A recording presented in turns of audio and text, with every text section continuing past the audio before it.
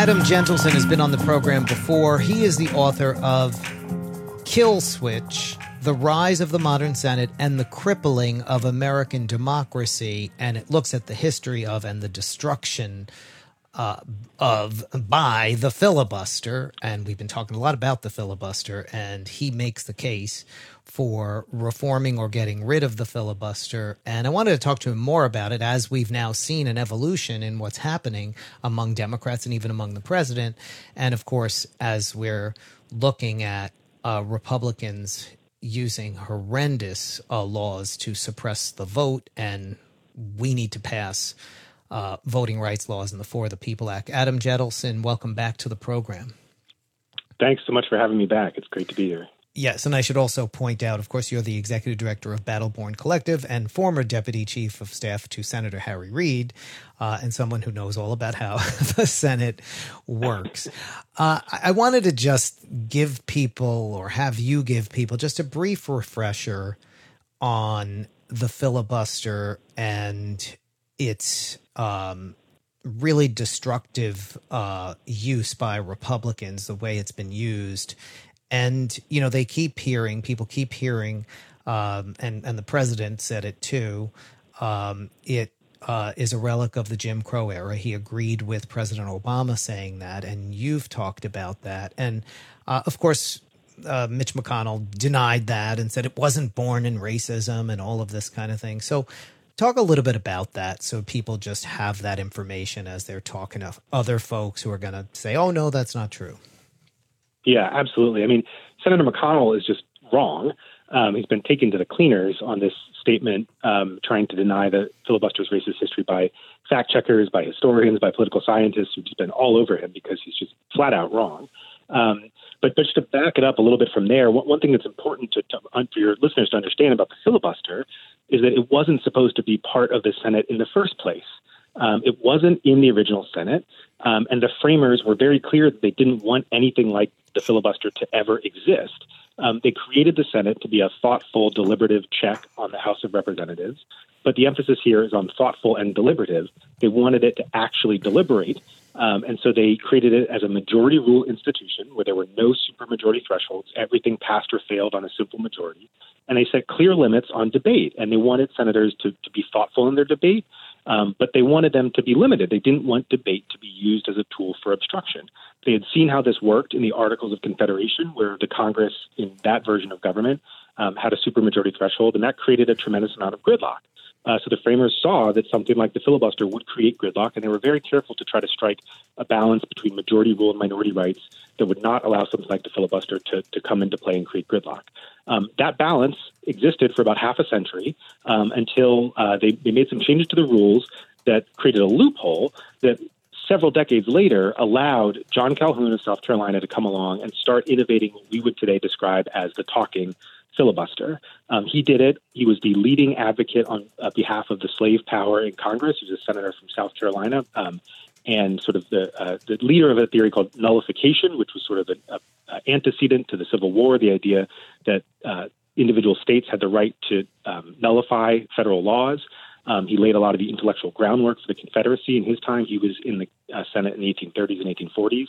And so he was sort of the intellectual godfather of the Confederacy. And part of the tools that he introduced to empower the minority over the majority was this talking filibuster. He was not the only person who used it, but he was its most aggressive use. What's the word? You know, he put it to use more aggressive than anybody else, and he was more creative about the way he used it. So that was its sort of immediate origins. And then fast forward to the Jim Crow era, that's when the filibuster acquired the ability to increase the number of votes that it takes to pass a bill. There was a rule introduced in 1917 that allowed it to start doing this. And this new filibuster, with the ability to create a supermajority threshold for bills, was only applied to civil rights. From the end of Reconstruction in 1877 to 1964, the only bills that were consistently forced to clear a supermajority threshold and the only bills that failed to clear that supermajority threshold were civil rights bills. So it is inextricably linked to racism and the efforts to promote and maintain white supremacy. There's just no debate about that. Fast forward to today, even in the Jim Crow era, the filibuster was hard to use. You had to talk on the floor in order to deploy it. You had to coordinate with your allies, to get 20 people going so you could extend it for a week or so. What happened over the 70s and 80s and 90s is the filibuster became much easier to use. People got tired of talking on the floor. They started sort of creating systems where you could just sort of tell someone you intended to filibuster, and that was taken as a filibuster. It became user-friendly. Even during those decades, it wasn't used on everything. It was still used somewhat infrequently. When McConnell came to power, this user-friendly filibuster was something he was able to deploy on a mass basis, using it to obstruct everything that Democrats tried to do and everything that President Obama tried to do. And that is what has brought us to the gridlock state of the Senate that we have today. I have one question that just has sort of been going in my head for the last few weeks and sort of wondered about.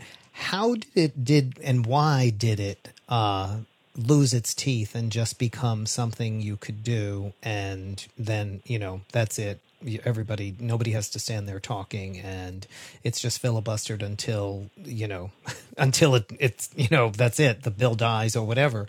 I mean, right. What made them decide to do something like that? Because it took it took the ability then to get anything done really after that. Right. Yeah, no, it's a really good question, and the answer is complicated, but there are two basic parts to it.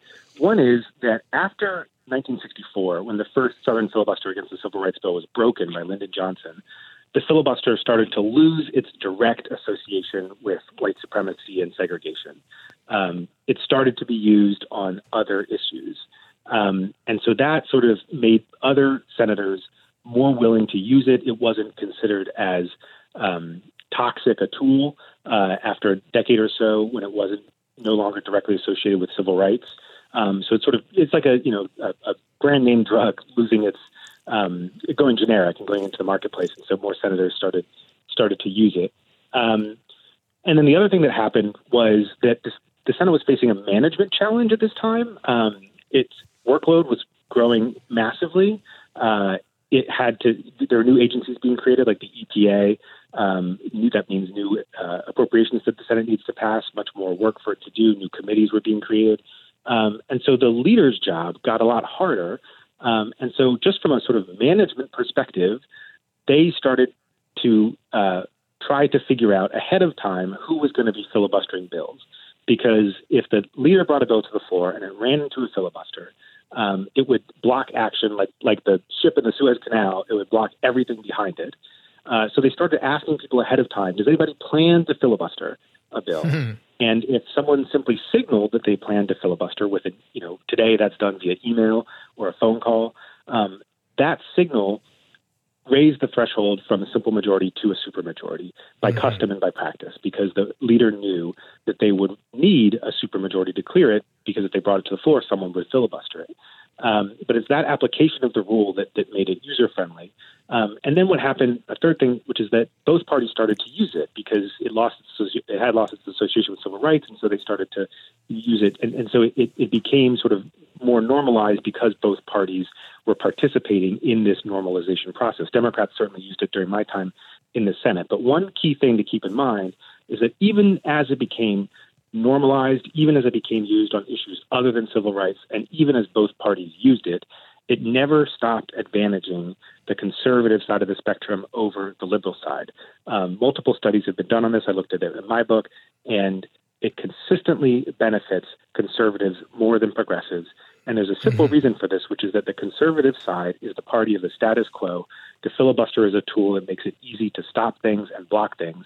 And while it sometimes comes in handy for progressives and liberals, it overwhelmingly is more useful to the party that wants to block and stop change. And that is a pattern that has been consistent over several decades and basically for the entire course of the filibuster's existence. Well, I'm glad that you explained that, because I think it's important for people to know why it changed to, at least if they're not opposed to ending the filibuster, understand why it should go back to the way it was, because it was that way longer than it was this way. Right, that's right. And if I could actually just add one more point to that, which is that, the Senate never made a conscious decision to start requiring 60 votes for everything. It was it sort of backed into it over decades through these sort of bank shot events and sort of responses to management crises. It never decided we as a body now want to start requiring 60. It just, whoever it was convenient for at the time sort of declared that this was the way it should be. And over several decades, it sort of became that way. But what we have now is a gridlock state of affairs that is exactly what the framers predicted would happen if we put something like this into the system. Mm-hmm. And so now we've had a lot of talk about reform, a lot of people talking about abolishing it. You and I spoke about various things that could be done and about ending the filibuster. We've seen senators moving, some of the senators who previously were opposed to doing anything like ending the filibuster or reforming it, like Amy Klobuchar, people who identify as moderates. We've now seen the president change his position. And the press conference yesterday, he seemed to go further. Talk a little bit about, and this is you obviously as a former aide to the Senate Majority Leader, right? Talk a little bit about how senators are speaking, what you're thinking is going to happen, and how the president is speaking. Yeah. I mean, I think what you've seen is this issue has successfully made the jump from being considered sort of the providence of the far left and is now firmly in the mainstream. As you mentioned, someone like Senator Klobuchar doesn't come out, and she's come out very aggressively against it if this is not something that moderates think is a safe issue for them and something that they want to support. So that's a healthy development. I think part of what's happening is that people are seeing that the filibuster is not sort of standing in the way against far left policies like Medicare for all or things like that. What it's doing is it's blocking centrist policies from being passed. I mean, Biden passed the American Rescue Plan through reconciliation, which is a complicated process that allows you to get around the filibuster if you can pass it with a majority. It worked for the ARP, but it's not going to work for most other issues. So now they're looking out at the rest of the Biden agenda and seeing that pretty much all of it is going to get blocked by the filibuster. And these aren't far left policies. These are Biden's centrist, moderate, very popular policies. So I think there's sort of a reality that's setting in on Democrats where they're saying, well, man, we're not just going to give up on our agenda, 3 months in, and then to sit around twiddling our thumbs for the next 2 years until the midterms. We want to get stuff done, and this is what we have to do. And that's what you heard Biden say. I loved his line about saying, I'm paraphrasing, but he said, I tend to be pretty good at figuring out how to get things done in the United States Senate. And that's certainly true. But that's what it's coming down to. It's a question of, do you want to deliver on the results that you promised people you would do if you got elected, or are you just going to give up and then go try to explain to the American people that it's Republicans' fault for blocking things? And I think of those two choices, the option of getting things done and going to the people with an agenda you're proud of and that improves their lives is the much better option. So I'm very pleased with what I see in the caucus. I think they sort of reach a point where they start to move as a unit on things like this, and I think that's what you're seeing.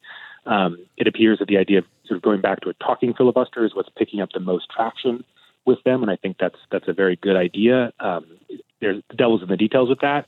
We could talk more about that, but I think that the basic concept of endorsing reform is very important as a principle, and you see them endorsing that, and that is major progress.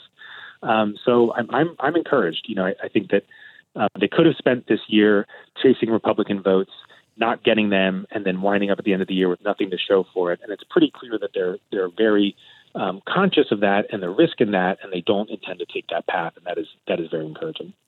So people should be encouraged by seeing the discussion, because you're right, they could have been going in a different direction.